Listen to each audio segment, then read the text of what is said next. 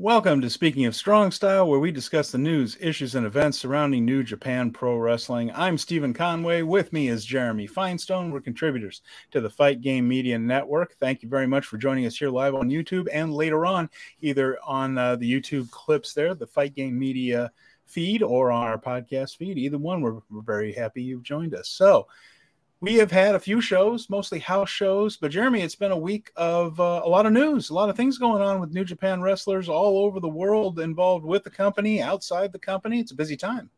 I feel like it's been a month since I talked to you last week. Everything has happened. There's like a slideshow of different news, different things to be talking about here or there.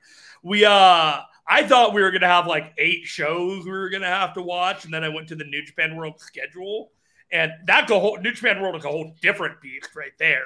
Yeah. But realizing that there's only 3 shows to watch this week instead of 4 or 5 that I thought we were. And then the next couple weeks, we only have 1 show every Sunday until the 24th. And we're getting trolled by New Japan World before they launch into a new world of New Japan. And, of course, we're going to be talking about the changes to New Japan World, and it could be a big difference in the way we watch the programming. And for some people, in other ways, I don't think it's going to change too much. But for some folks, like me, for instance, I'm very excited about what they have announced coming up. We're going to be talking about that. We'll talk about the 3 shows that did air on New Japan World over this past weekend. But you're right. A lot of these Road to Destruction house shows, which are mostly multi-man preview tags, are not going to be on New Japan World. They're scaling that back a little bit. But we are getting some, and we're getting some important ones. And we're getting the big stuff. We're getting the big matches. Most of the house shows that are not on World are strictly top to bottom preview tags with a Young Lion singles match thrown in at the beginning. So just wanted to say. Play into the bleachers. Yes, exactly. So Colin is here with us live, of course. Colin, good to see you, sir.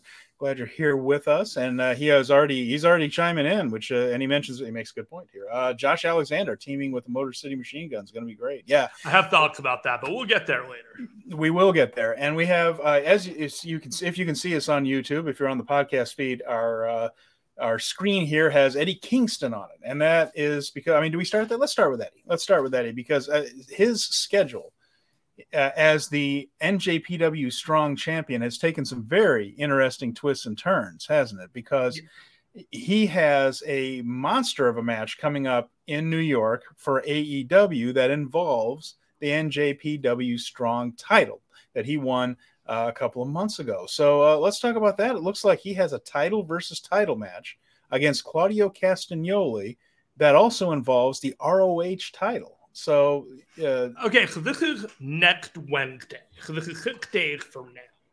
And this is interesting because this is the first of what appears to be 4 title defenses that he has announced via New Japan. So this is the first.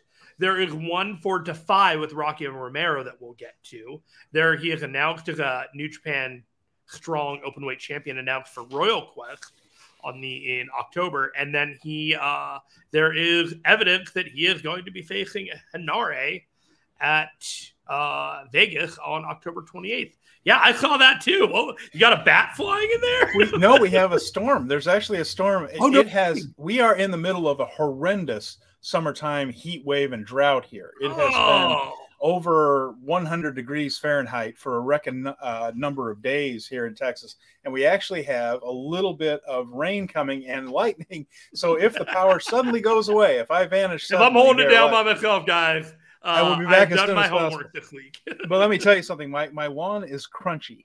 Literally crunchy with the lack of rain. So we are more than happy to get a little bit of it here. But that was just a big flash of lightning and a little bit of a blink in the power yard right there. Jeez. Well, I have a little bit of battery life in my laptop here, but I don't know if it's going to carry us through a full show. So pardon me on that. We're good. We have 4 title matches. This is the first. This is arguably the biggest. Mm-hmm. But with everything else announced and Eddie Kingston holding a title for another promotion, I am incredibly skeptical that he loses this match. Yeah, it feels like he's going to win it. And keep in mind, he's from Yonkers, New York. This match is taking place in Arthur Ashe Stadium, which is in Queens, New York City. Yeah. And so this is the one that they do in the tennis stadium where they have the finals and the big matches of the U.S. Open tennis tournament. I believe it's the third year in a row they've come to Arthur Ashe Stadium. The first year they packed it out. Last year, not so much. We'll see what they do this year. But title versus title, a New Yorker in New York in a big match. It feels like we might be seeing the ROH World Champion as part of New Japan shows. Yeah, I think that's incredibly likely. One of the things people are talking about is, do you think they're going to dangle that carrot until Ring of Honor Final Battle in December? And I would say no, because what you can do instead is at some point Eddie can lose the Strong title later on. Sure, that's fine or whatever. But he'll still have the Ring of Honor championship, and Claudio can then go to him and say, you beat me once and it was a fluke. I don't think you can do it again. And then they have that blow off that, yeah, Eddie's done it twice. He's on your level. Let's bury the hatchet here. We've done the business with each other. I think that's a way better way of doing it, is having him have a big win here and then follow it up with Claudio being like, hey, you know what? Prove to me it wasn't a fluke. It's an interesting thing because apparently the heat between these two in real life is indeed real, or at least was. There was a problem with these two. Eddie Kingston and Claudio in previous incarnations in Ring of Honor, I guess, didn't get along personally. And Chikara, pardon me. Yeah. Chikara, yeah. Yeah, so, didn't get along personally. And it's fascinating, Jeremy, just because this is an example of how you can be a friggin' professional and work with somebody you don't necessarily care for, do big business off it, and maybe at the end build a little bit of mutual respect. What a concept. I tell you, after this is over, I swear to God, I never want to hear about this ever again. This feud, they have squeezed the blood from the stone. It has been awesome. It is heating up into overdrive. If Eddie wins on Wednesday, it's going to be fantastic. If they do the follow-up match at Ring of Honor Final Battle where anything can go and either person can win, I think there are stakes there that emotionally resonate. But when that is done, please, God, please be over with it. Well, I think it could. I think it should be. And keep in mind, we don't even know that heat still existing. They might have buried the hatchet months and months ago. But they've been working well together. It's an interesting storyline, and it could weave its way into New Japan there. So, yeah, that's the first one. And then you mentioned the Rocky Romero stuff. Do you want to get into that one next? Or? Yeah, so this is where I'm like, I really don't think Eddie Kingston is losing to Claudio, and here's why. Rocky Romero is like the consigliere of New Japan Pro Wrestling USA. He's not going to book himself into a match, a title match, that is going to end up not being a title match, because that makes him look like he's not able to do his job, both booking and working with other companies. So this is a New Japan match at a Defy promotion. Defy, if you remember, was the belt that Kenta had been holding through the G1. And so they've developed a relationship with New Japan Pro Wrestling. They're paying it off here. And I think we're in for a really good match here, but I'd also see Eddie Kingston, continuing that reign there. And just to continue with the interweaving of all these wrestling promotions, Rocky Romero is still the CMLL historic middleweight champion too, and the top heel. And we're going to talk about that because there's a New Japan presence at the 90th anniversary of CMLL coming up tomorrow night, which we're going to get into. And he's been announced. Now we don't have any matches for Royal Quest 3 at the Copper Box Arena, but we have several names that are going to be appearing on the show. I know Doki grabbed a couple here after we get through the Eddie stuff, so that'll be fun. We'll run through them. But Eddie Kingston is one of them, which means he will be, and we assume it's going to be a title defense. I don't know why else you'd bring him. And you could do a tag, but you could do a tag or whatnot. But they're advertising him as the strong open weight champion. And if either you're going to have a title match or whatever, it just kind of seems like we are. If you could read tea leaves, I would bet strongly in one direction. So we have the show we're talking about next Wednesday. The Defy show is September 25th. This one here at Royal Quest is October 14th. And we also know that he is going to be appearing on the show in Las Vegas on October 25th, which we assume is going to be the Henare defense. Finally, of course, he and Henare assaulted one another at the G1 final weekend. And that is expected to be October 28th there in as Vegas. official as you could make it without making it official. New Japan Pro Wrestling Global. After Eddie Kingston and Hare traded post-match attacks, a challenge has been issued for the openweight title on October 28th in Las Vegas. Here are the tickets. So that's like pretty good. It's about as close as you can come to announcing it without announcing it. And John LaRocca mentions John LaRocca from Fight Game Media Network, and we're very glad to have you watching, John. Thank you. He said Eddie should win. It's not like the ROH title will do much for Eddie, but him winning on a big show like that does. Yeah, absolutely. And again, it helps with that hometown pop.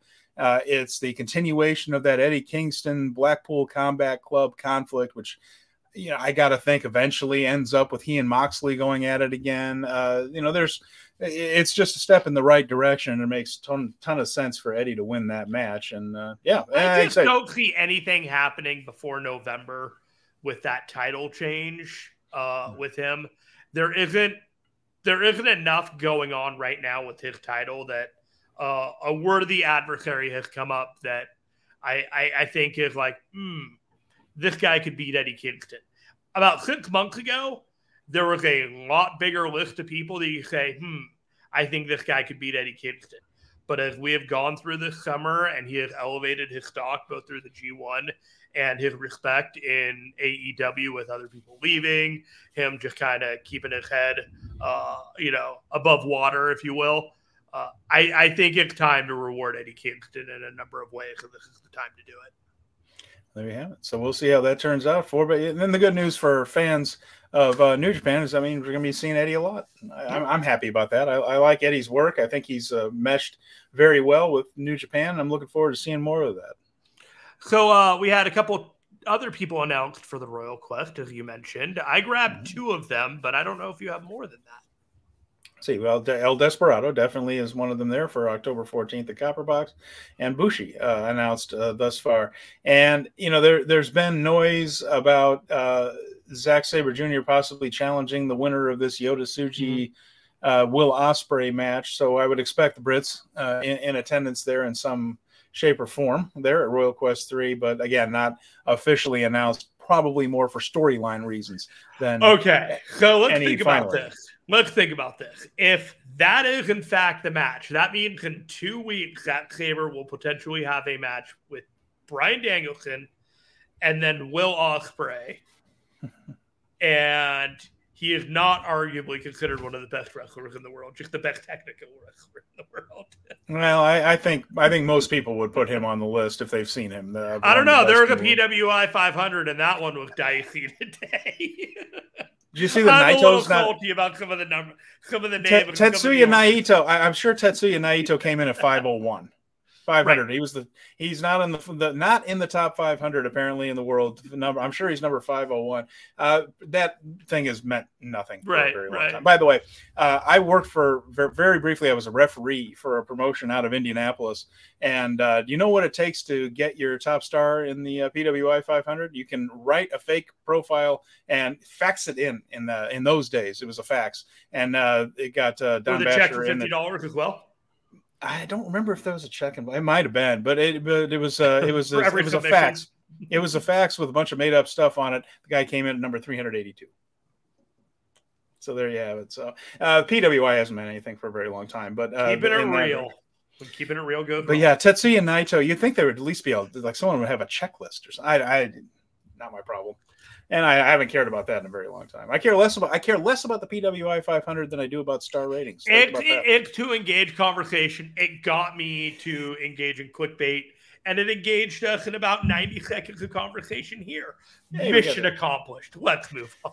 Now this is Ospreay at 17 is bonkers, but you're right. It is what it is. Yeah, I mean, it means nothing. It honest to God means nothing. So. But Zack Sabre Jr. is going to be wrestling Bryan Danielson, and it's going to be October 1st at Wrestle Dream for AEW.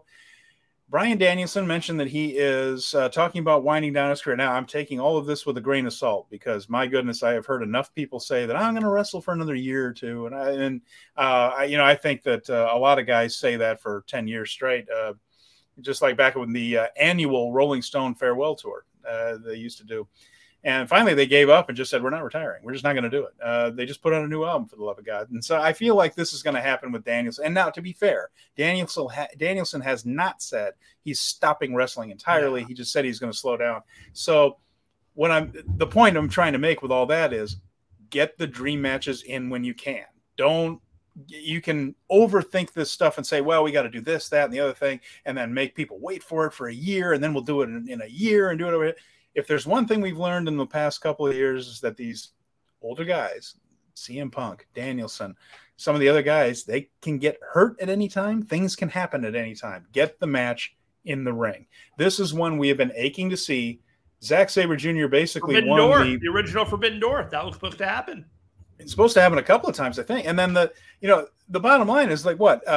It's a Bryan Danielson award in the Wrestling Observer newsletter awards that Zach won every year for a good long time. So it's about time we saw these people square off. I'm excited about it. It looks like Danielson is starting to knock a few things off of his bucket list here. This is one of them. Tokyo Dome is allegedly one of them, just saying.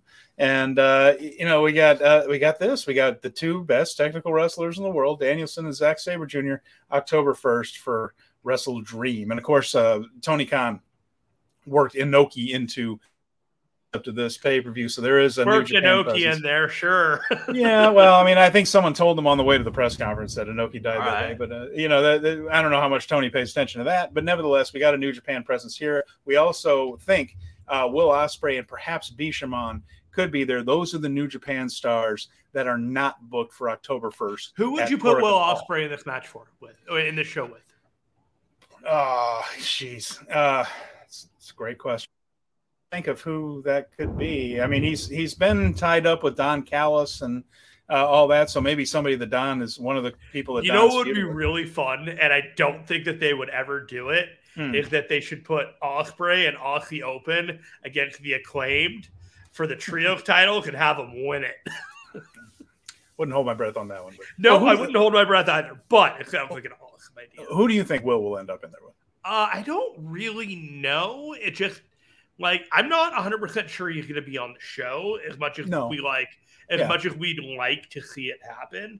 Ospreay and Moxley is possible for the international title, potentially, but I don't really want Ospreay challenging for a title and losing, especially with the mega push of beating both Jericho and Omega on big shows. So whoever he beats, whoever he faces, he should potentially beat, in my mind. But I'm worried they're going to do the thing. Well, now Jericho has to get his win back.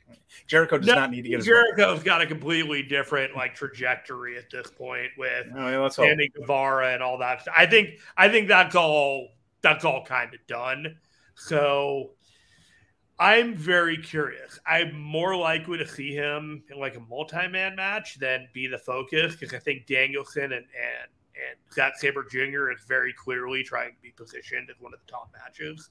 But they do 11 matches, and they do about 5 or 6 singles matches. So, we got 3 singles matches so far. And the only other thing I want to ask you is, because it's adjacent to New Japan, Bryan Danielson, from this point on until All In next year, I'm going to give you an over-under of 20 matches. Do you think that he does 20 matches from here to All In, including in New Japan? 20. I mean, I would 20. It's a good number. It's a very good number. I would come in just below. I'll take the under, but only slightly, because I do think they like to save him for a little more special occasions than that. 20 between now and All In next year would mean every other week he's wrestling at least once. I don't think he'll probably have that heavy a schedule. I think he'll be on AEW TV. Well, no, but you know what? Wait a minute. Let me think about this, because now there's 12 pay-per-views now too.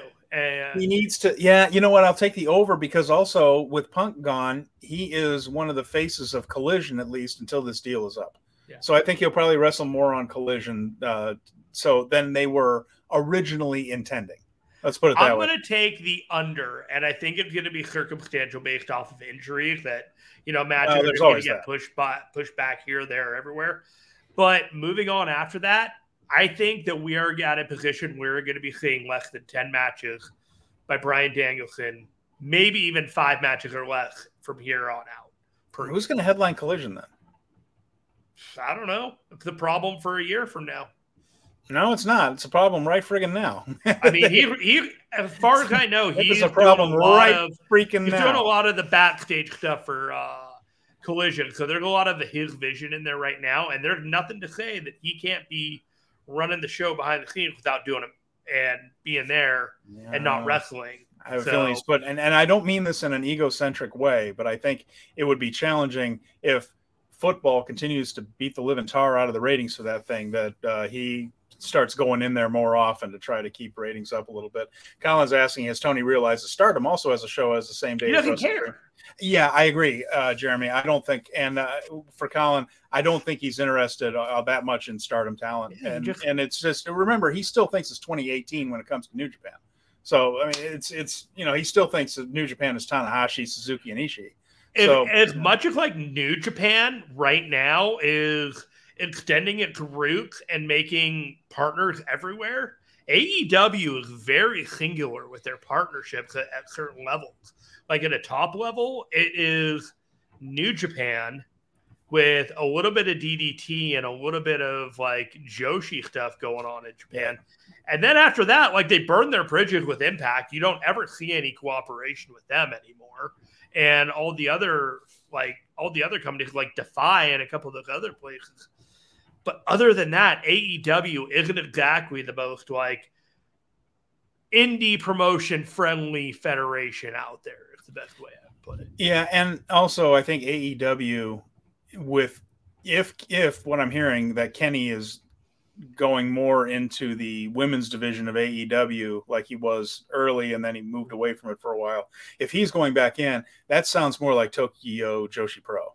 That's who he's worked with, and he's brought in well, it wasn't very impressive, but he's brought in some of that TJPW talent, if you want to call it that. Some of that stuff, like the woman who sang and did some of the weakest offense anyone's ever seen as she was singing her way to the ring during a match.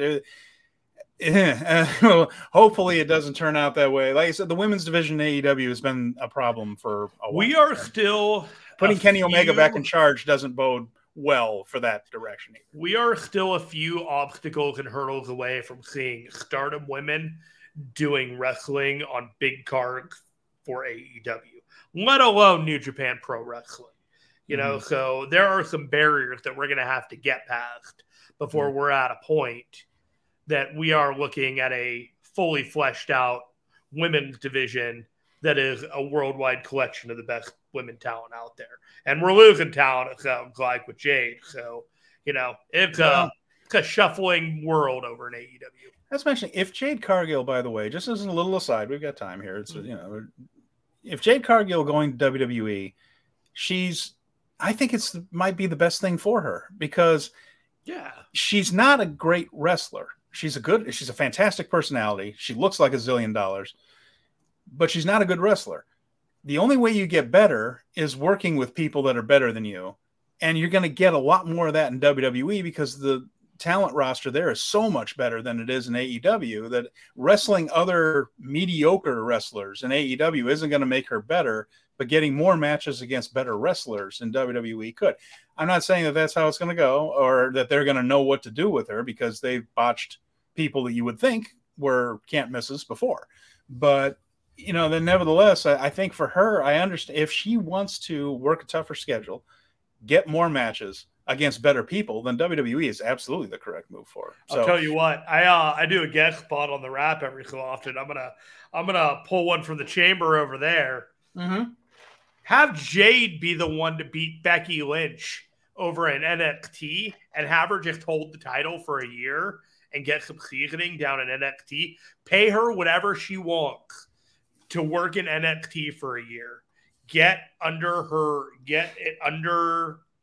ready, and then have her come back up and then do that other match with Becky on the get back. But if you wait 3 months, have Jade be a surprise like open challenge at a pay-per-view, like a PLE or whatever on Peacock, have her win and just have her like queen of NXT for just a full year, you could not go wrong.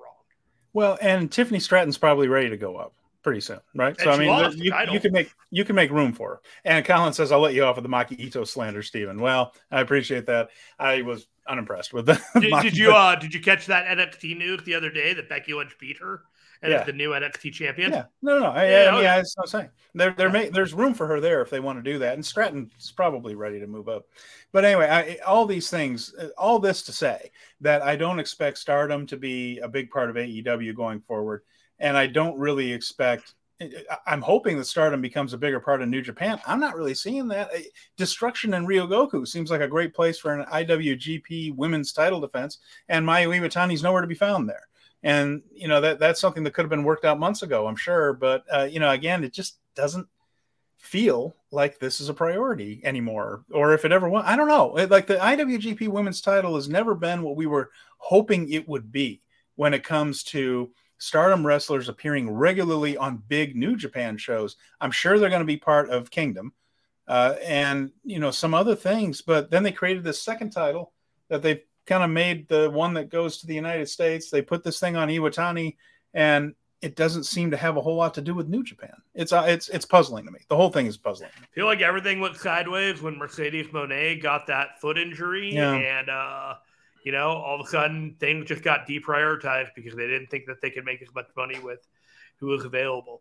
So I got a question for you at this crossroads here, Stephen Conway. Do you want to talk about New Japan World because we were already talking about streaming, or do you want to talk about the additions to the Las Vegas card? Well, let's go into New Japan World. We have a couple of things here and a couple of comments too that I want to get to. John LaRocca says, bring Tiffany up to the main roster. I'm with John. She needs another year or two in NXT. I don't know. But she can be down there doing her thing and doesn't have to be champion. Here's my question. Yeah, but what doing what? Wrestling other bad wrestlers? Get her up there and with the good people. I don't. When you have the WWE talent coming down there to wrestle them, there's no reason to throw her to the Sharks, especially when they're padding out the Raw and SmackDown shows as much as it is already. Just give her some time. I think she's better than you guys are giving her credit for there. But again, NXT is what has she got more to accomplish there? I don't think it's a huge mistake. So, and Colin says, as far as the IWGP, just to continue the title, Mayu's only defended it twice. Well, I mean, that's not merge them. Merge them. There shouldn't be two of them, that's for sure. But I don't know what. It's puzzling. The whole thing really hasn't made a whole lot of sense. But either way, let's talk about New Japan World. This makes a whole lot of sense. Are you ready for this? I'm excited about it. Well, first of all, they are raising the price a little bit, which, look, we went a long time without a price increase on this, a lot longer than you go through most of these streaming services. So that did not upset me, especially because with the weaker yen, the price was dropping anyhow. All right. Let's start from the basics here. Yeah. New Japan World is getting a makeover, a brand new app for a bunch of different services. Mm-hmm. iOS, Android, and Roku TV. Yes, it will. Yes. Apple TV. Yes, it will be. That's a big deal. The current New Japan World on the Fire Stick will no longer be able to be used. So you will have to re-download the app. And there will be, in addition to that, offline content. So if you wanted to watch Wrestle Kingdom and you were traveling, you could download Wrestle Kingdom onto your device, say your not Kindle, but your iPad or iPhone. You could watch it on airplane. You couldn't do that before. Couldn't do anything like that before. All this stuff is new. They are finally moving into the next generation of apps when it comes to pro wrestling. And as you said, there will be a price increase, but this is where it gets a little interesting. Did you catch the nuance that if you're a new customer joining New Japan, that it will be cheaper than an existing customer? Yeah, I did see that. They are trying to draw in some new people, and that doesn't even bother me so much. But it is a little odd quirk that they're trying to get some new people in. And what I'm most excited about is that app, though, because the way I watch New Japan World now is in my living room, I put it on my phone and kick it to my to the Apple TV that way. And so I have the Apple TV in my big TV. And so, it ties up my phone. If somebody calls me, it gets knocked off. So, Thankfully, it doesn't do that for text messages. But yeah, if I get a phone call, it knocks New Japan off of my big TV there. So an app will be much better. I'll have my phone there. I can get that app on my Apple TV, and I can watch it through there. So I'm really excited about this, and it's going to work a little bit better because again, every time you have to stream something and kick it to something else, there's more points of failure. So this will be a better deal. I specifically have bought multiple Fire Sticks just for New Japan World, but I don't love Fire Sticks in general. So I am thankful that I can go back to Apple TV because I really do like the Apple TV interface. Personally, I'm all Apple everywhere. I'm using a MacBook for this right now, so I really do like the Apple stuff. Why your camera looks so much better than mine? It's a fancy camera. Fancy camera. But yeah, I like the options. I like that they are moving into it. I have been so comfortable with New Japan World for the last 5 or 6 years that it's going to be hard to say goodbye to yesterday. But I'm looking forward to what the new world awaits in New Japan. If you think you're still attached to the past, I want you to keep in mind that both on my Apple TV and on my phone, I still have the WWE Network. Never forget. So I've been deleting that. It's just been kind of popping up here and there. I'm like, that should go. I can't do it. I loved it. Okay, so we have a question from Colin there. What's the international pricing? Can you bring that up? Because I believe that's on your graphic there. Can you make that a little bigger for quickly? Okay, so the new pricing for international is still, whatever the equivalent is of 1,298 yen. So we can get a converter up here. I can do that actually on my interwebs. So we'll do a yen to the pound. English pound. There it is right there. We'll do that. And let's see. So was it 12.98? 1,298. We're looking at £7.09. So there you go. £7.09 is what it looks like for that. And that's what it would be per month. So there. And John just says, I'm excited about getting an Apple TV app. That's going to be huge in my opinion. Yeah, for me too. I'm really excited. That it just makes it an easier streaming experience for me. And I think a lot of people will find it better. And a lot of people consume their stuff through apps and wrestling through apps. And I think this could be a big boost to them, that you don't have to be either on your phone, on a laptop, be able to put it through your TV. So it could be a nice little boost. It'll make my life easier trying to watch these shows on the go, because there are times where it's like I gotta just watch at least a match just to make the time fit. Because be honest with you, watching 12 to 15 hours of extra wrestling on top of having a normal life to make sure that you're covering all of New Japan can be difficult sometimes. And it does require a little bit of a grease on the edges, trying to make everything fit in your life. So I'm thankful that New Japan World has recognized the struggles and has decided that, hey, we're going to make it a little easier for you to talk about New Japan on behalf of us. And then John mentions it's easier to subscribe just by clicking the button on Apple TV. Yep, I think it's a good move. I think it's way overdue. I'm excited about it. The only thing what we need to do now is get that meeting with the Bushiroad people and get Stardom World with the same interface, because my God, Stardom World is a challenge. But the other thing, it's such a bad. It's so bad. But it's really difficult, and thankfully the wrestling is well worth it. But yeah, we're talking about between what you just mentioned with time, the G1 5-star Grand Prix, all that, the shelf on which my DVR sits is about to break from the weight, the collapse from the sheer weight of the wrestling sitting on my DVR, waiting for me to watch. The weight of your hard drive from all the body slams. From Raw, SmackDown, it piles up so flipping fast, and I got to blow through those. I need to just isolate myself, but I'm not going to do that. I got all kinds of things going on. So it never stops, Steven. The conveyor belt. There's no deadline that says, "Hey, you're done now." And as John mentions here, it's going to be easy to grab those pay-per-views on World as well. So catch those. I am when they finally get off of Fight Forever and just everything just goes through New Japan World, I'm going to be so happy. Yeah. So finally getting with the times there, a little bit of improvement. So that'll be nice. So some matches that you're going to be checking out over in Vegas when you go to Sam's Club in weeks. Here's a surprise, because we sort of thought, the tea leaves were telling us, that Stephanie Vaquer was going to be facing Julia for the title. Turns out that's not the case.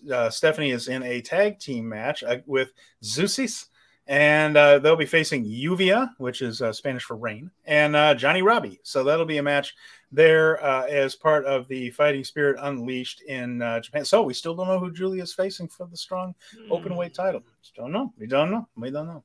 And then here's one I'm really excited about. So this one, this is a little bit of New Japan, a lot of CMLL. Rocky Romero, Soberano Jr., we've seen him in Fantastica Mania a couple of times. Tiger Mask, we've seen him for about 20 some years in the current iteration, the man in the mask, and Adrian Quest on one side. On the other side, we have Hiroshi Tanahashi, Mystico, Atlantis, and Atlantis Jr. And this is all about Atlantis' 40th anniversary in the United States. And Atlantis, one of the all-time Mexican legends. I have one of his masks, and I'm going to get to see Atlantis. And I didn't think I would ever going to get to see Atlantis, because I haven't been able to get to Arena Mexico or anything like that. And instead, he's coming right into to me there. So I am really fired up about this one. Of course, Mystico was one of the top draws in the world before he left for WWE to be the first Sin Cara and everything. And now, so to see this match, this is a really cool match to be able to catch there. And of course, Atlantis is quite old now. Doesn't move as well as he used to, but he's still a pretty smart worker, and fairly spry for his age, and knows what he can do and how to do it in a match, and avoid the stuff he can't do anymore. So a little bit like Sting in that sense, that he doesn't do as much as he used to, but he's smart about what he does. So this will be an intriguing match on the show there. And of course, Rocky Romero, the biggest heel in Mexico right now. So yeah, that's going to be great. Sometimes I get a little bored with the 8-man matches, because they're all kind of the same thing when you get like a bunch of guys, and they're not as fun when the names you don't know as well. But when it's Hiroshi Tanahashi and it's the guys from Fantastica Mania, Rocky Romero and Tiger Mask and Soberano Jr., it's like, okay, I can get behind this. This sounds like a lot of fun, and I am on board with this match. Yeah. Should be really neat. Now, did you see that we actually have stipulation suggestions for the King of Pro Wrestling? I think I have them here for you. But good. John LaRocca is happy that you're getting to getting to that thing. Yeah, I'm pretty fired up. That'll be cool. And we're expecting Eddie and Harari. We're expecting Julia and somebody. And that card is starting to start to really take the stipulation for the King of Pro Wrestling are ridiculous. Yes, they are. So here are Taichi's rules. This is all the seconds are handcuffed. So the Just Five Guys members will be handcuffed to one another, and he specified. We have I guess they're not a post from X instead of a tweet on Twitter, whatever the hell. But we have a little bit more detail from the New Japan site. So Evil will be hooked up to SANADA, of course. Doki will be connected to Yujiro. He'll be handcuffed to Yujiro. Taka Michinoku will be handcuffed to Dick Togo. So everything kind of makes sense in that direction there. And if either participant breaks free of their handcuffs, the match will be deemed a no contest. So that's Taichi's rules, mostly to try to keep the House of Torture from interfering, I'd imagine. SHO's rules are batshit. So here we go. A 10-minute guarantee, which means if the 10-minute time limit elapses, SHO is declared the winner. Taichi is banned from using the Black Mephisto, and if SHO retains the right to add other rules on account of the weight difference between he and Taichi, or as circumstances demand. I think only a troll would vote for SHO right here. Having said that, it's currently 55-45. 45 in favor of Taichi. Wanted to tell you that it was 3,000 votes. Yes, have got this at 55 to 45%. I don't know what's wrong with people. Sick bastards. What is wrong with people that they are voting for SHO's? Who hurt them, Steven? Who hurt them? What is wrong with you folks? Oh, did I tell you we have a fight game fantasy football league, and I had to come up with a New Japan related team name. Certainly. And I struggled with this for a while, and I finally came up with it. Are you ready for it? I had 30 characters, and I went with Take It to the House of Torture. Oh, that's beautiful. I'm really proud of that one. That's a good one. And then another one, I got Pretty Deadly. Did you win your first game? Yes. Oh, yes. I had Brandon Ioke and a few other people that made it very easy for me to feel comfortable very early on in the weekend, and that was fun. So there is one more match that was announced in the last couple of days that is kind of apart from everything else that has been kind of going on. And this kind of came out of nowhere. So we now have the never open weight trios or 6-man championship challengers for Okada, Tomohiro Ishii, and Hiroshi Tanahashi. And they are from Impact. They are Alex Shelley, the current Impact World Champion, Chris Sabin, the current X Division champion, and Josh Alexander, who is currently looking to face Alex Shelley for the Impact World. Bit of a mishmash again, but it'll be a good match, I think. I mean, all 6 people involved in this are pretty good. So, I mean, it'll be an interesting match. It's just, again, it just feels like it's similar to the last Trios title match in that there's virtually no chance that the New Japan Trio is going to lose this to them. But, it definitely feels like an angle alert, and it's just building for something more for Impact and making it feel like a worldwide feud within their own kind of, I think Bound for Glory is coming up. So I've done my homework when it comes to Impact. I've been able to keep up on it. One of the people that used to be with Fight Game Media is now over at Voices of Wrestling, the Mike and JD show. They would cover Impact on Brace for Impact back in the day. And one of the things that they would always talk about was that Josh Alexander was never quite looked at that main event level by the people over at Bushi Road.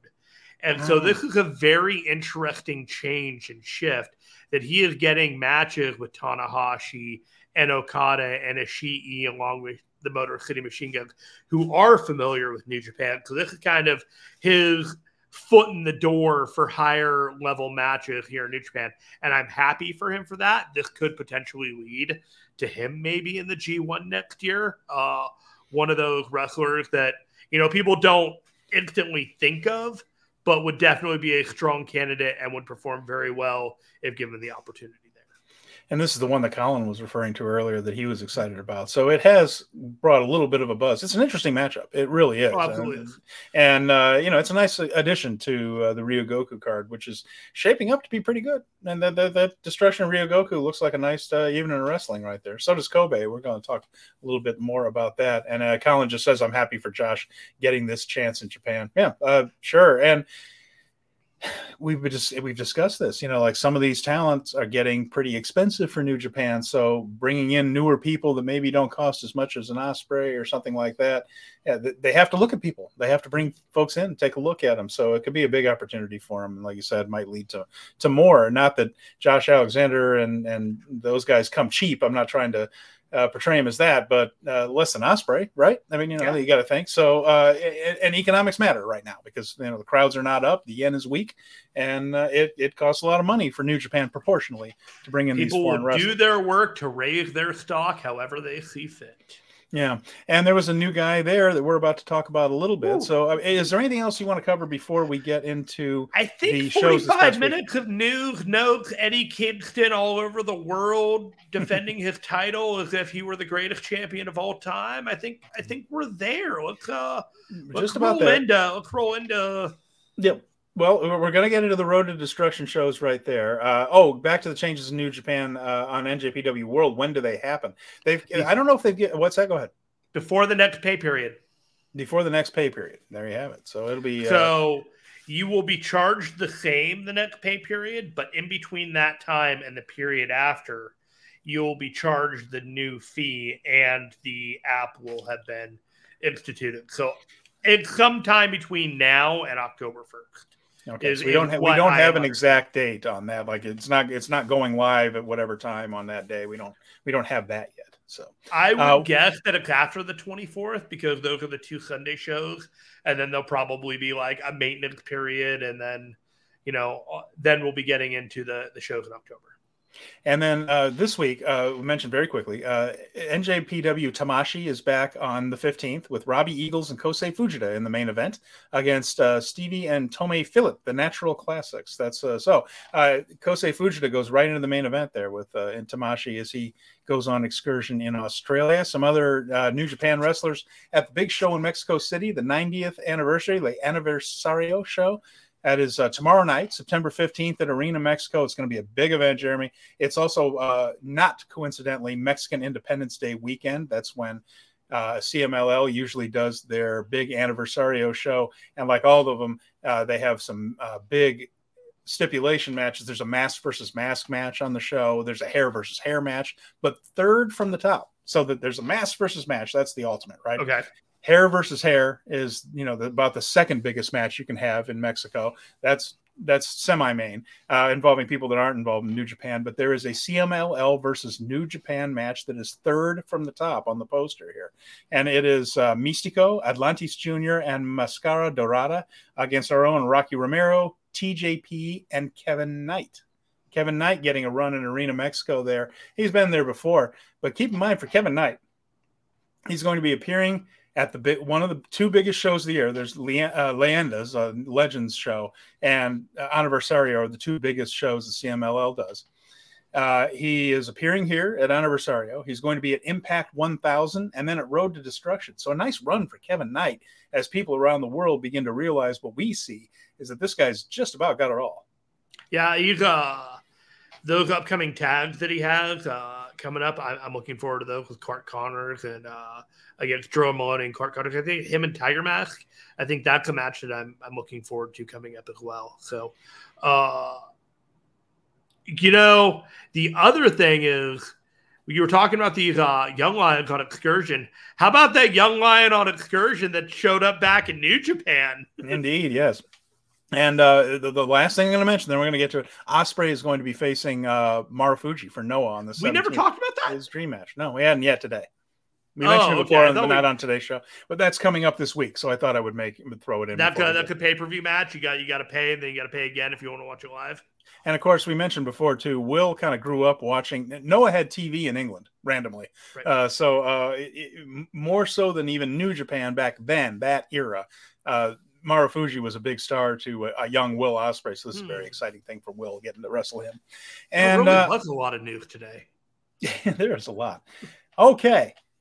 Road to Destruction. It began back up again on Friday, September 8th at Korakuen Hall. Attendance was lower for this one, but there was a reason for it. 1,087. And there was a typhoon coming through. Now, we have typhoons here in this part. They're called hurricanes. It's not anything to be trifled with. I was, to the day, by the way, 4 years to the day, I was in Tokyo during a typhoon. So this thing hit.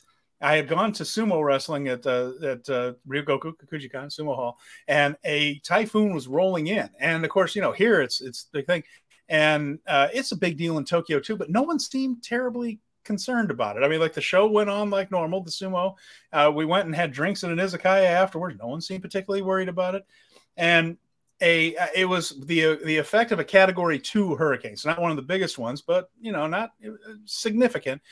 We were halfway up this tall building in a hotel, like the 20-something floor or something like that, and just watching this hurricane roll in, and the building's moving, and we had a small version of our stuff, a couple of changes of clothes, our passports, and shoes, sitting by the bed. It came in overnight, and so it was hitting at 3 and 4 in the morning was the worst of it.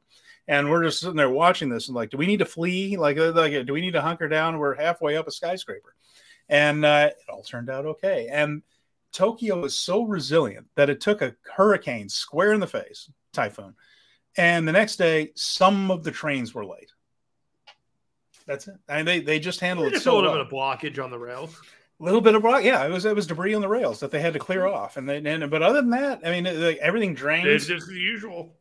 That city is so good at handling stuff like that. But what it did was, for this one, is it kept some people inside. Of course, you do have to wait it out. So typhoon was rolling through, and attendance was down a little bit at Korakuen Hall that night. Now, The show was Road to Destruction in regard to the destruction to their own roster? Well, it turned out to be, didn't it? Because good Lord.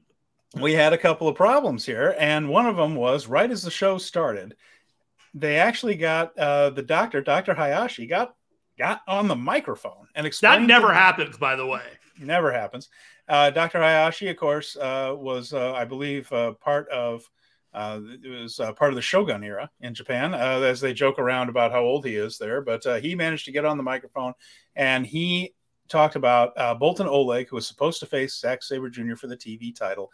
He had a wrist injury that then developed a bacterial infection. The good news is he returned to the ring today in Shizuoka. Some antibiotics knocked it right out, but he couldn't compete last Friday. So Oleg was out for the TV title match to be replaced by, according to them, storyline-wise, at his request, Ryohei Oiwa, who is back from his excursion in NOAH. And we'll talk about that match in a little bit. And that got a pop from the crowd. They were excited about seeing Oiwa in that match there. So unfortunately for Oleg, that would have been a nice little showcase for him against a really good wrestler in Zach, who would have done a lot to make him look good. Maybe we'll get that one down the road a little bit, but a tough break for Boltin Oleg.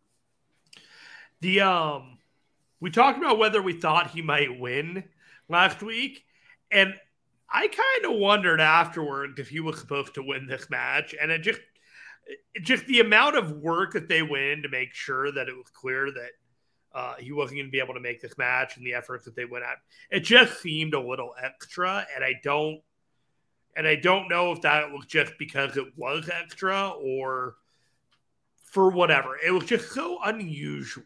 And it was unusual. Yeah. And I was trying to figure out if there was meaning to it or just a new way of doing business. Yeah, it could be. I mean, it was the semi-main, so they take that stuff very seriously in New Japan, that like, you folks paid your money and now you're not going to see one of the big, and if it's an undercard guy, it's not as big a deal, but they still treat it as a big deal. You know, they will offer refunds, for instance, to folks. If this is the guy you came here to see, we'll give you your money back.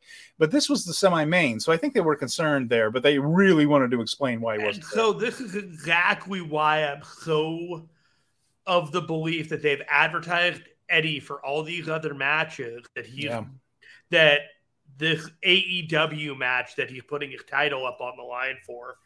Like, if they're going to go out of their way to let you know that Oleg Boltin has a bacterial infection and will not make his TV title match with Zack Sabre Jr. tonight, they are not going to let Tony Khan play fast and loose with their Strong title on an AEW show. That's it. That's the tweet. Very well said. And Colin mentioned something here that's fun. Remember a few years ago, only fun because it didn't do any, didn't hurt anybody. A few years ago, during the interval of a New Japan show, an earthquake hit not far from the venue. I do remember that. And Jay White around the thing, just kind of. Yeah, Jay White was in the ring, and against Okada, it was like a Chaos versus Bullet Club 6-man match or an 8-man match or something like that. And Jay was in the ring, and suddenly it started shaking, and just everybody climbed out. And the thing, everything was shaking, and of course the lights were kind of swaying, and everyone was a little nervous for a while, but it turned out to be okay. But I do remember that. Yeah, it was a little moment there. So I feel kind of good having the Kanemaru image on here for a while, because we're really gonna have to pour one out for this dude. I don't think he's gonna be back for a while. Well, we'll see. But he was in this match, and he was not hurt on this show because he was in the opener with Yoshinobu, Kanemaru, and Doki facing Taguchi and Yo. And Ryusuke Taguchi is back to the clowning thing. He dropped it for a little while during Super Juniors. It's back. Yo was wearing a Funk U t-shirt, Terry Funk tribute. They did a short ceremony for Terry before the show that is available on NJPW World if you want to check it out. It was just mostly them kind of giving a little bit of a biography of Terry. Yeah. But it was nice, and some of the babyface factions were out there, looking somber and things for Terry, so that was nice. And this one ended with Kanemaru beating Taguchi with a figure 4 roll up. He had the figure 4 on and kind of rolled him up in that, and got the pinfall victory. So a lot of talk about Leo Rush, who is a heel now in Impact, but is still booked to wrestle with Chaos after Destruction in Kobe, because there are a lot of, as we mentioned, Impact 1000, a pay-per-view. A lot of those Impact guys, Leo, Mike Bailey, can't get to the tour until after Kobe. So where we don't see those guys. They're not in the preview tags. And Yo sounds like he's still might be teaming with Rush, and Rush might still be teaming with the Chaos guys. So interesting thing to keep an eye on there with Lio Rush coming back in a couple of weeks. A lot of moving parts in play. And then we had after this one, which was not a bad and nothing great. It was Taguchi doing a lot of clowning. This was a solid B- show. If you wanted to put on a New Japan show in the background and just kind of listen to Chris Charlton talk to Shane Hayes for a little bit and just kind of watch some New Japan matches, this was perfectly fine. I think the show the next day was better, but this is a perfectly fine wrestling show to put on while you're doing your thing. Yeah, no Kevin Kelly for these. Chris Charlton did them by himself for the first half of the show before a member of TMDK joined him for the second half. So for this one here, it was Shane Hayes. Second match was Minoru Suzuki, Ren Narita, El Desperado, and Tomoaki Honma facing Yuji Nagata, Shota Umino, Master Wato, and Oscar Loibe. This one went 13 minutes and 8 seconds. It was a little bit of a longer one than I anticipated.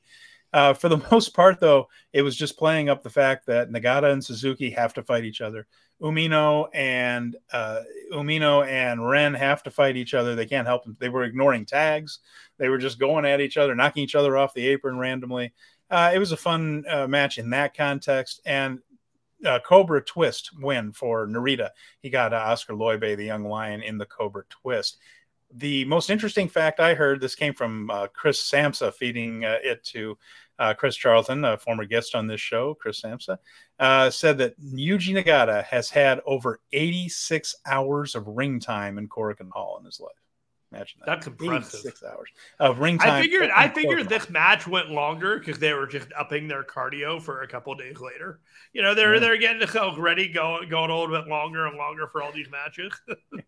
I like this too. Colin just says they can't turn Leo heel in New Japan. What about the children? What about the kids, Jeremy? Think about the children. Think of the kids. He's right.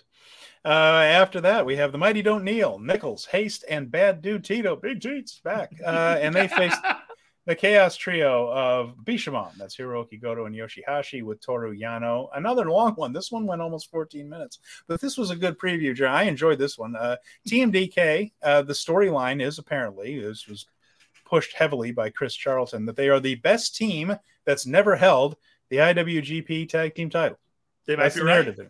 Maybe they are. Right. Did Tito look good? Well, I mean, they're not. But I mean, Tito looked good. Tito looked like he had never taken a night off in his life. Yeah, no, he looked fabulous. I thought he was working stiff too. Boy, he was knocking some people around. He was working real hard. He was looking for a couple more days from New Japan. Give him to him. This guy's the real thing. TMDK ended up hitting one of their new moves, Highway to Hell, on Toru Yano there, which they're starting to win their matches with there. And so that was the basic preview match that makes the challengers look good. It's exactly what you would think it would be and what it should be for that matter. Yeah. And it was fine. Yeah, not bad at all. And we'll see how that title match goes between Bishamon and TMDK. I'm looking forward to it. Speaking of the next one, if you're going to get hyped up for a never open weight 6-man match, this next match is kind of how you do it.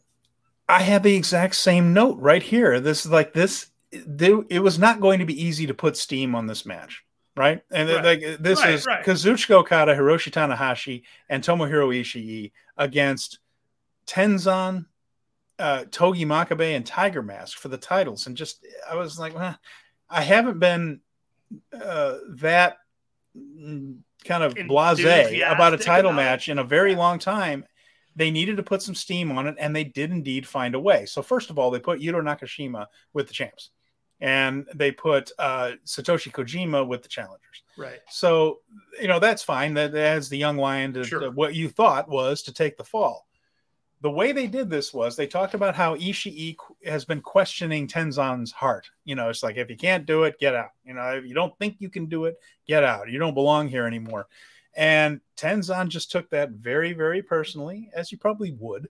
And he and Ishii just got into it. They wouldn't stop fighting. They ignored everybody else, including knocking their partners around a little bit to get to each other. And the referee just threw the match out after about 14 minutes of these two being unable to function in a tag team match without going at each other. And like you mentioned, the title match didn't end up being great or anything like that. It had some moments, but this was a way to put steam on a match that did not seem to have any steam at all. So I will give them credit for actually creating a situation where I kind of, sort of, certainly more than before, wanted to see the match the following night. Before this match started, I was like, meh. And then after this match was over, I was like, all right. Yeah. All right. It did its job, didn't it? Yeah. It did exactly what they wanted to do out of that. Heated up in 24 hours. Let's go. Hey, we got a bunch of professionals here, don't we? That was well played. Next up was the LIJ faction against the United Empire faction. So we got our first look at Callum Newman. And on the LIJ side, we had Naito, Shingo, Yoda-Tsuji, and Hiromu. So pretty much the whole cast. And then, except for Bushi. And they faced Cobb, Okan, Henare, and Callum Newman. Ospreay not quite in the country and ready to go quite yet for night one, but he would be there the rest of the weekend. 13 minutes and 6 seconds. Callum Newman is indeed fast. He was advertised as being fast, and he was. He runs the ropes really quickly. He didn't do a whole lot else that was very different in this one, but this is mostly about Naito and Cobb anyway. We suspected that Callum Newman is there mostly to oppose Hiromu because his opponents for his title match are busy with Impact dates and can't get here. Mm-hmm. But this is mostly about Naito and Cobb anyway. Naito he doesn't have a briefcase. Apparently Okada just puffawed the briefcase. It's gone now. So he has a handwritten contract that he's carrying around on poster board. That is just a very Naito-ish thing to do. There's my contract for the Tokyo Dome. And of course, Cobb wants to challenge him for it, or at least prove that he's been. It's unclear as to whether or not the contract is actually on the line in that match yet. But either way, they're tangling because Cobb beat him in the G1, but Naito won the G1 tournament, that type of thing. And that's what this match was about mostly. And it ended up with Tsuji spearing the living hell out of Callum Newman and pinning him. But the match was mostly about Naito and Cobb. And once again, every time Tsuji hits that spear, looks like he breaks the man in half, but doesn't. So, good looking move. I agree with you. Tsuji continues to look good. I still think he needs seasoning. It can be a couple of years before he holds the world title, but he's definitely on his way. Callum Newman is the kind of guy that I feel like over the next 5 years is going to slowly put on 20 pounds of muscle and end up being a top guy in New Japan. I can already see it now. Really, a top guy in New Japan you get up? I could see him in 5 years. I could see the... it took Ospreay 5 years to become a top guy in New Japan. I have more thoughts on Newman coming up later. Just, initial thoughts. Whatever his ceiling is, I'm saying that's what his ceiling could be. I'm not saying that, I'm calling my shot. This is what this guy could be. Yeah, he's not anywhere. Whatever ceiling he has is not anywhere near it. But that doesn't mean that he's not going to get there. Yeah. Well, when I look at him, I'm like, oh, I see what Ospreay sees in him. He's definitely quick. We finally had the television title match. And, this did not happen. No, we have the graphic up here because that was the one they had there, but it was not Boltin Oleg. In fact, it was Ryohei Oiwa. Oiwa out with a new haircut, looked good, and new tights there that look nice, silver and black. Do you ever remember playing the game Double Dragon growing up? Did not. It was the two brothers and the beat 'em up, punch 'em, and they're in the streets. These two, Ryohei and Kaito Kiyomiya, look like Billy and Jason Lee from the Double Dragon arcade series growing up. I'll have to trust you on that, but yeah, they do look like they should be a tag team together. Like they do look like they've been paired together well. And of course, Kaito Kiyomiya came out with them, which has got a bit of a reaction from the crowd there. So this was good, but it was perfunctory. And what I mean by that is that it was a good wrestling match, but no one thought Oiwa was going to win this thing. And especially being a replacement, they weren't going to shift gears that much. They mentioned that Zach has now defended his championship more than anyone has defended a title in the IWGP era. So that's pretty cool. Even more than Okada with his record-breaking run with the world title or anybody else. No one's had that many title defenses. And he would add another one before the end of the weekend. What's interesting with this one, Jeremy, is they know how to use the threat of a draw as a weapon in these matches with the fans. And what I mean by that is they go 10 minutes and it plants that thought in your head. Is there going to be a winner?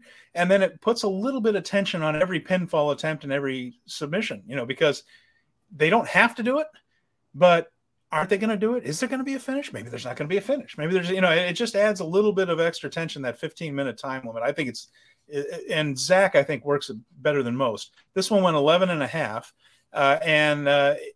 Let's see, they did, Oiwa did a dragon screw into a figure 4, just like Kiyomiya does, just like the great Muta and Keiji Muto used to do. The dragon screw was a move that really got over with Muto, because if you think about how explosive Muto's movements are, what made his elbow drop different, what made his moonsault different was that explosiveness, how he can, the fast twitch muscles in that guy were inhuman. So he could grab a leg, make that little split-second dramatic pause where the guy who has his leg caught can go, oh, crap. And then that lightning-quick dragon screw that he had. No one's done it quite as quick as Muta has, for when Muta was in the prime of his career. And Oiwa brought that out. I'm not saying he did it as quickly as Muto used to do, but it was a good one. And I like that, because the dragon screw can look really devastating when it's not done by somebody who's, sorry, Tanahashi, a little too old to get around. Anyway, it ended up being an armbar finish. They got into a scramble. Zach got the armbar, and Oiwa did have to tap. Now, people made something, I think, out of nothing here, where afterwards there was a bit of a face-off with Sabre and Kiyomiya. My only thought on that is, if you're Kato Kiyomiya, you don't just walk away. Even if you're not going to do a match later, you still have to kind of stare down Zack Sabre. I thought they were setting it up for sure. I'm not convinced they are. Keep in mind, Kiyomiya wasn't even supposed to be there that night. It's like Clerks. I'm not even supposed to be here tonight. I came here in a damn hurricane. We were talking about the G1. There was a bracketing possibility where Kiyomiya could have faced Zack Sabre Jr., and I thought that was a match that needed to happen down the line. So if they are setting that match up down the line again, either way, like this just happened to be like push up the date because of circumstance, that's fine. We talked a couple weeks ago, maybe even last week, about who would be the guy to beat Zack Sabre Jr. for that TV title. Kiyomiya would be a great guy. He's a NOAH guy. He's not even in New Japan. He doesn't even go here. I'm just saying, like, there is an idea there and a nugget that you could do, and it would be interesting. He's not even on New Japan shows that much. It would be interesting. That's all. It would be interesting, but Roman Reigns would be interesting. It's not going to happen either. The last match was the House of Torture, well named, and just 5 guys of SANADA and Taichi. This was the main event here. That this was not great. This was a bit of a slog. Everything was evil about this match. Yeah, there was just a lot of slow going. These guys really didn't get out of second gear, and I've been talking for weeks that Sonata's the wrong guy, and I'm more convinced than ever. But they aren't helping him out with the way they're booking him, because he just looks so weak all the time against Evil. And I understand, and we'll talk about this as we get to the other shows, but in this one, SHO hit him with a wrench, and there was a low blow because there was the usual House of Torture distractions. And yes, that is getting over better with the crowd than it used to, these things. But in the end, Evil hit Everything is Evil on SANADA and pinned him. 17 minutes and 6 seconds. It wasn't a great match. These guys really didn't feel like they were out of second gear here. And it could be the circumstances of the night, weird with smaller crowd and a typhoon outside and all that. But this didn't click. And these 4 usually do better than this. And they did do better than this later in the tour. But this was not the best example of these guys in the ring together. This Cool Your Jets time between the G1 and Wrestle Kingdom, where they're kind of downshifting their gears before they heat it back up. SANADA and Evil really isn't doing it for me personally, but I know that it's a very temporary stage setting until we get to later on stuff. So I mentioned that Japan recovers quickly from a typhoon. Well, the next night, attendance is right back up to 1,457. So no sweat. Everyone's back. And it felt like this show had a little bit more energy than Friday. I think things were on people's minds on Friday there, perhaps. So it began again with Taguchi and Yo against Doki and Takamichinoku. Who I'm going to call right now, we'll get to it later, Double Duty Doki. Double Duty Doki, as it turned out. And the Yo and Doki stuff in this match was pretty good. These two really worked well together. And the black hole by Yo on Takami Shinoku for the victory in about 8 minutes and 41 seconds. So nice work between Yo and Doki. Hopefully Doki will be in the junior tag tournament. We can see that match with Leo Rush and Yo against he and whoever there, but that would be fun. Up next, after that second match, we had another preview of the best of 7 series that would kick off in Chiba. So this time, that turncoat Tomoaki Honma jumped ship, went over to the other side. This time he teamed with Nagata, Umino, and Wato. And anywhere Honma can get on the card, he just brings his gear. I tell you, against Strong Style Team and Yuto Nakashima. And you can imagine how this one went. Went about 12 minutes and 3 seconds, very similar to what they did the day before, where it was knocking each other off the apron, and Shota and Ren can't keep apart. Suzuki and Nagata can't keep apart, and they did that again basically. Only this time it was a Death Rider finish on Nakashima because they had a young lion there to take the fall. Shota got a win tonight. Ren got a win last night. Ren can repeat. Up next, we had a TMDK Chaos Clash again. This was very similar to the day before. This time it's Bishamon and Yano, TMDK and Big Teats there. 9 minutes 58 seconds, and this was a good one again, just to even things out from the day before. This time yesterday on Friday, the show we're talking about before, it was TMDK hitting Highway to Hell on Yano. This time Bishamon hit the Shoto on Tito. So the tag team beat the single on the other side, and there it is. And this was just evening things up from the day before, but another good preview and just more proof that it'll probably be a damn good tag team title match. This is the point where I realized, I get why we're not televising every single show that could be coming out, because it's going to be this back and forth, back and forth, back and forth. Colin mentions, do you guys think Yano will ever be on AEW, whether it's Dynamite, Rampage, or Collision?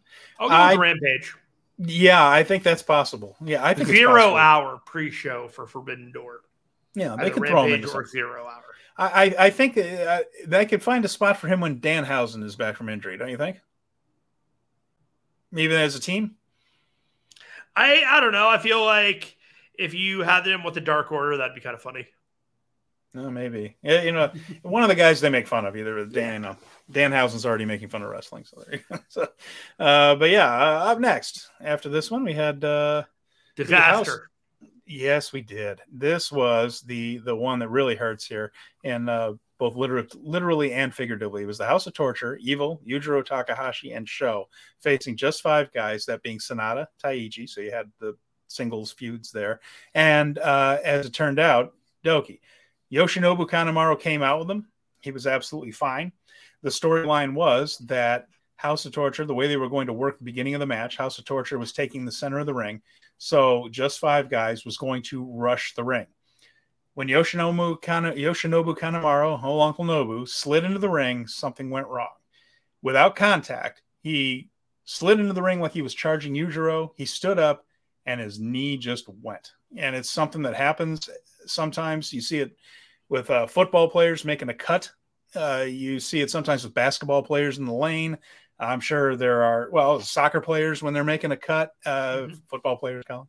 And Yujiro was shocked. Yujiro was very catching his breath for a moment and just trying to figure out what was happening. So, and nothing about it was natural. No, and Yujiro was recognized it immediately and backed off. Did not do anything to make the situation worse. So props to Yujiro for understanding that something had gone wrong immediately. Wasn't too difficult because he basically just grabbed his knee and fell over sideways. But he didn't do anything knuckleheaded, like do a fake stomp at it or anything like that. He just recognized that, crap, I'll let the referee handle this one. And he went off to double team. I think it was Taichi. But they ended up helping him out and carting him off. And he's been announced as off for the rest of the tour and for the foreseeable future. So you can infer that what you will, but it looks like that dude's knee is pretty torn up right now. Yeah, and it's just such a crummy luck. He's really been doing well with just 5 guys, and he's been doing some interesting stuff and getting out of that Suzuki-gun act that he had, which wasn't bad, by the way. No one's accused him of being a bad wrestler, but just breaking out of doing the Suzuki-gun act seems to have invigorated him a little bit. Now he gets hurt, and it's just sad to see. So it got a little messy for a little bit. They just kind of got their bearing for a little bit. And then the camera was the angle from the ringside, as you could see it positioned from the hallway entrance that they have over in this arena.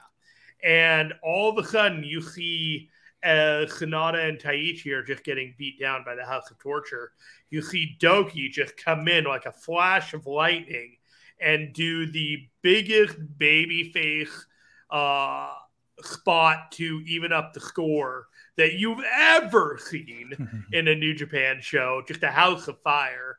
And I'll let you take it from there, but it was a fantastic save by Doki.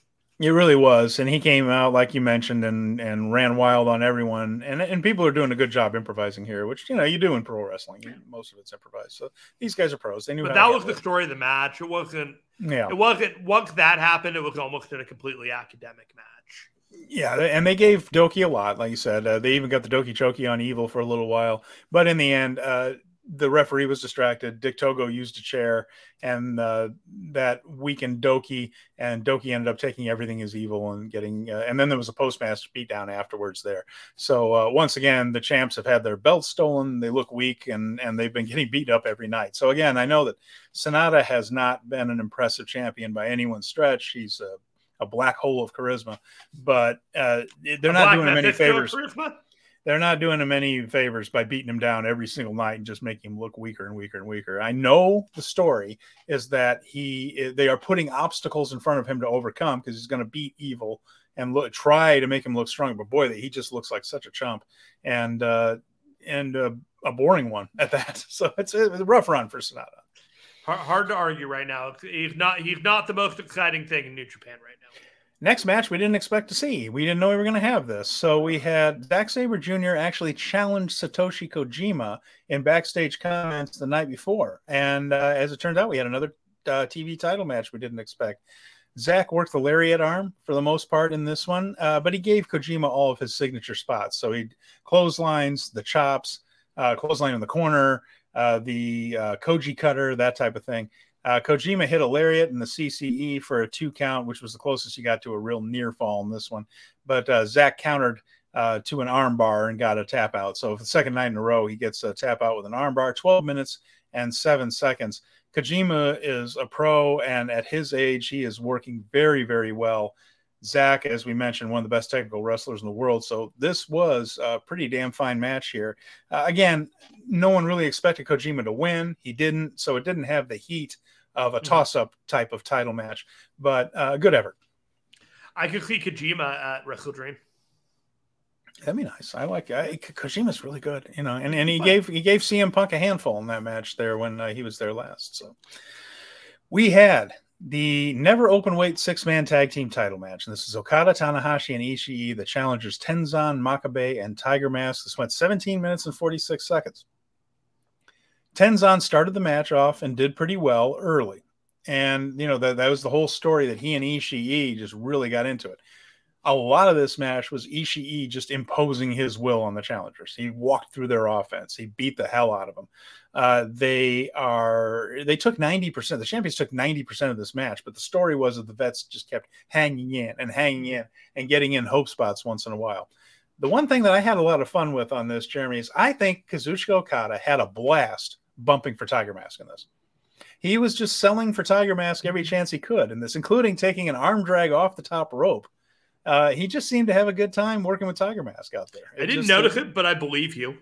Yeah, he was having fun.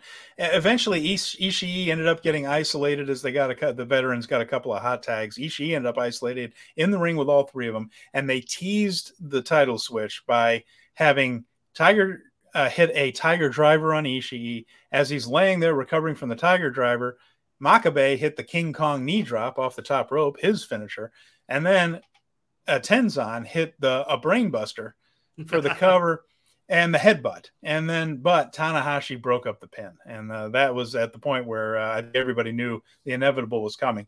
Okada later, charged the ring to break up the pin as well. In that whole mix of guys throwing each other around, Okada hit a landslide, then a sliding lariat by Ishii to Tenzan for a 2 count. Then Ishii set up Tenzan for the brainbuster, hit it, and got the pinfall. 17 minutes, 46 seconds. It was not a match of the year candidate, but I think everybody did what they could. It was fun for what it was.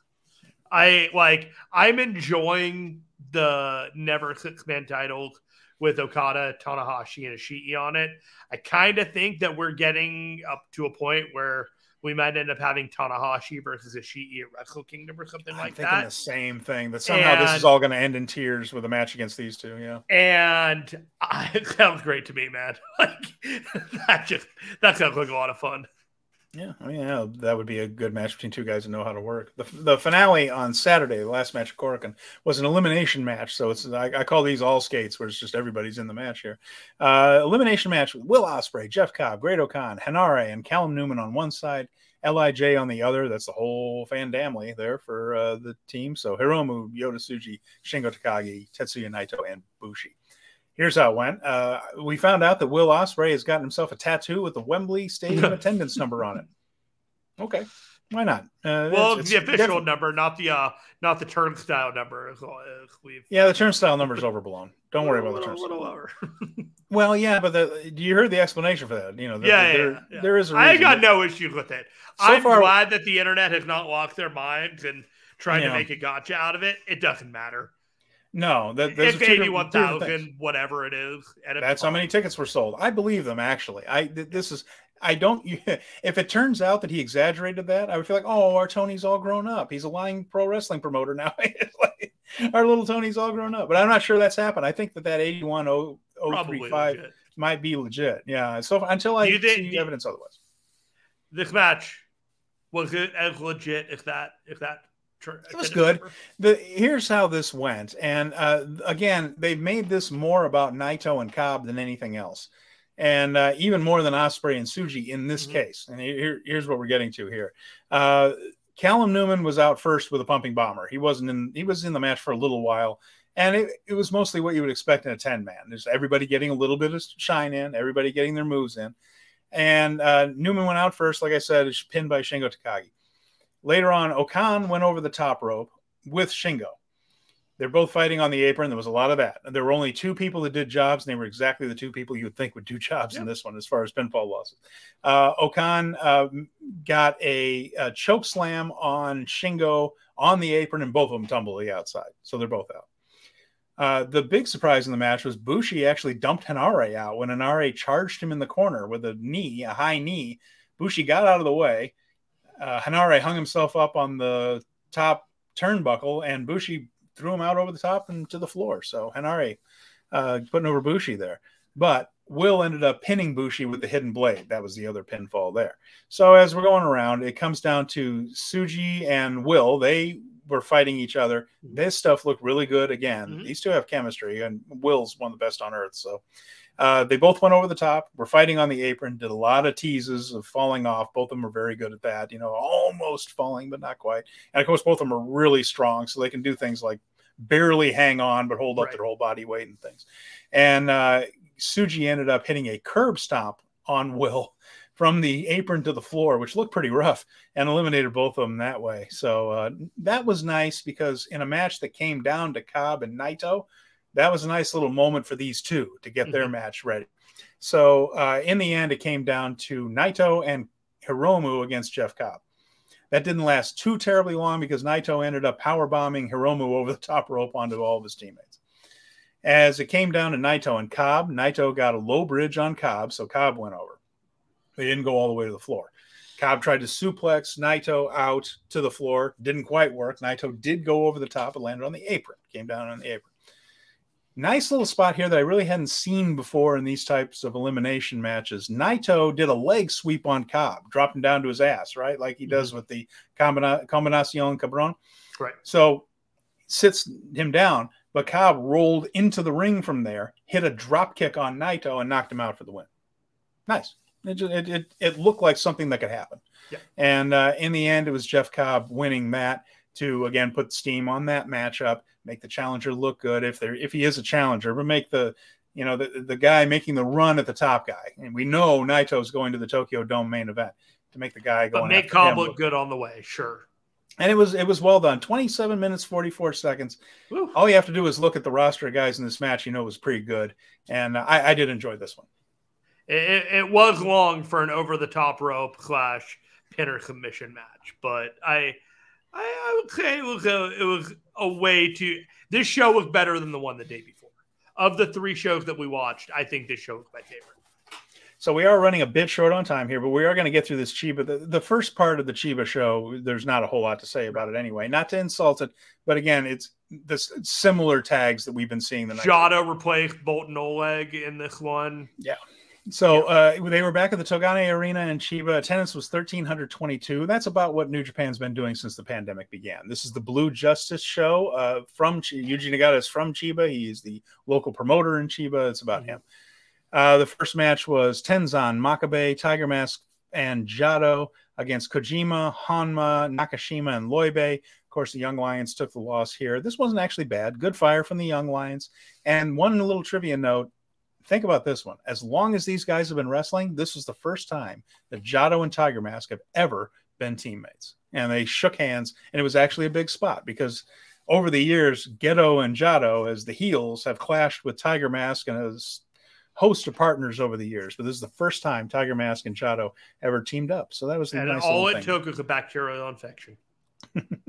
And well, sometimes those guys, those little germs have a big effect. So next match was Yano Hashi, Hiroshi and Toru from the comic book, the manga. Sorry, everybody.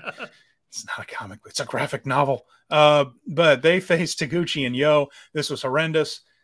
This was a lot of clowning with Yano and Taguchi, which was not funny. This match was really bad. Pair of nut shots for the finish on Yano. It was 8 minutes and 1 second. It was impossible for this match to be short enough. Next, we had TMDK against Chaos, Okada, Ishii, Goto, and Yoshihashi against Zack Sabre Jr., Mikey Nichols, Shane Haste, Bad Dude Tito. This one got pretty darn good once everybody got loosened up. First few minutes were a little, it seemed like people were taking it easy, but then it seems like once everybody got stretched, it picked up, and it was a pretty good match. Ishii and Zack ended up isolated, and, that's some good stuff back and forth between the two of them. Zack ended up getting the win with a crucifix. New Japan loves a crucifix these days. Kind of a flash pin, as Ishii had been in control of that one. Moving on to the next, as we got to pick this up here, we had yes, okay. Make sure I got the right one. Bushi, Shingo Takagi, and Naito against Cobb, Okan, and Hanare. This was a win for United Empire this time. It was better than the first 3 matches on this show, but the finish was inevitable. I mean, Bushi was going to take the pin, and he did from Hanare. And but again, pretty good, but a preview tag. We've seen a couple of them now. LIJ, Yota Tsuji, and Hiromu Takahashi against Will Ospreay and Callum Newman. 9 minutes, 57 seconds. Tsuji and Will were in 4th gear here. You know that we're going to see 5th gear in Kobe. They were in 4th gear here and it looked pretty damn good. Some of this stuff looks real nice. And Newman wrestles a bit like what he is, who is someone who's trying to work like Will Ospreay. And that's what it looks like. It looks like a guy who's trying to wrestle like Will Ospreay. My only thought on Newman, who's very, very fast running the ropes, but everything else is basically nothing you wouldn't see from a dozen other guys on the roster. Advice for Callum Newman, I understand why he wrestled like he wrestled. Next time, let's see more of him and not just a guy who's trying to do Will Ospreay moves. Sure, that's fair. There's a part of me that wonders if they're going to do Callum Newman, Speedball, Leo, and Hiromu in a 4-way. I don't think Newman's. I still think Newman's just kind of here because the other 2 couldn't be. He's the guy to take the loss. Yeah, could be. But I don't think he's ready for that. I just don't think he's ready for that. And in the end, it ended up being Hiromu with a time bomb on Newman. And he was treated like the guy that gets beat. He was treated like the Bushi of that. Low man on the totem pole for sure. Excuse me. Sorry. House of Torture. Evil, Yujiro, SHO, and Dick Togo against just 5 guys. After that undercard, we had to sit through this. 11 minutes and 43 seconds. Again, it was inevitable. Takamichi Noku's in it, so you know who's losing, really, especially because they're keeping all the heat on House of Torture. This is the one feud that has not gone back and forth in these tags. This has been House of Torture coming out on top, and they have, Evil stolen the world title belt. SHO has stolen the KOPW one. They're not giving it back. The champs are just looking weak as hell. And it's not doing favors to SANADA, like I mentioned. But this is another example right there, was Taka taking the pin. So that brings us to... That was evil, but you know who could troll? It's Ghetto for this next match. We had the best of 7 series match number 1, Strong Style, Minoru Suzuki, Ren Narita, and El Desperado against Nagata, Umino, and Wato.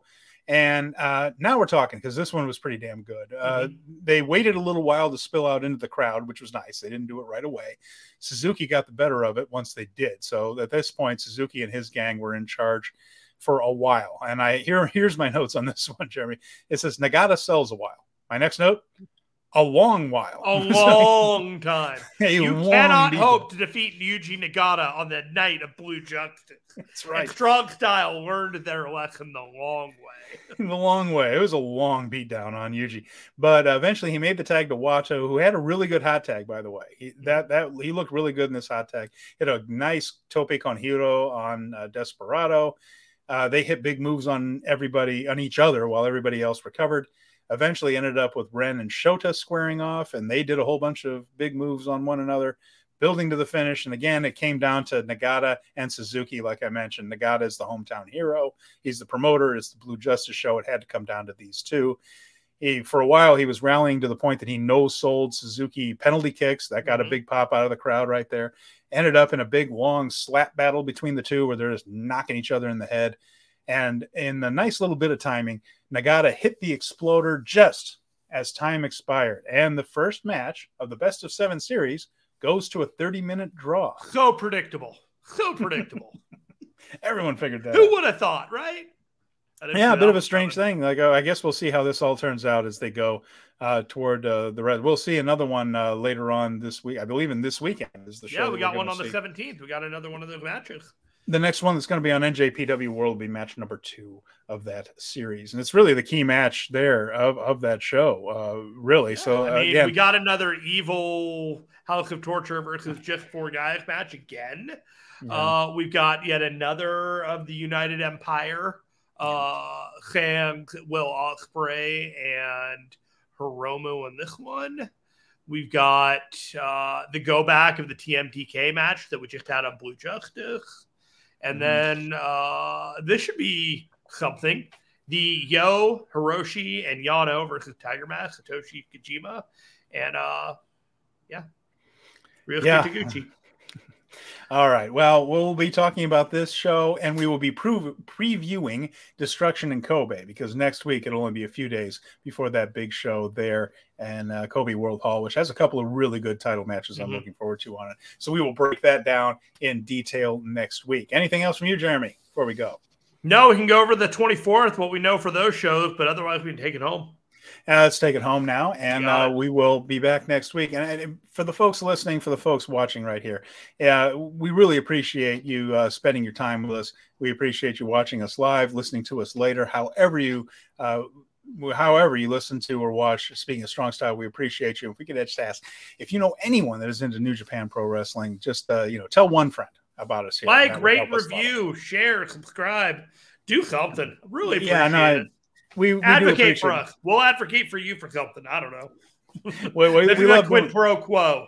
We love doing the show, and we appreciate you guys joining us. So, with that in mind, for Jeremy Finestone, I'm Stephen Conway. Thanks for another edition of Speaking of Strong Style, and we will talk to you again very soon.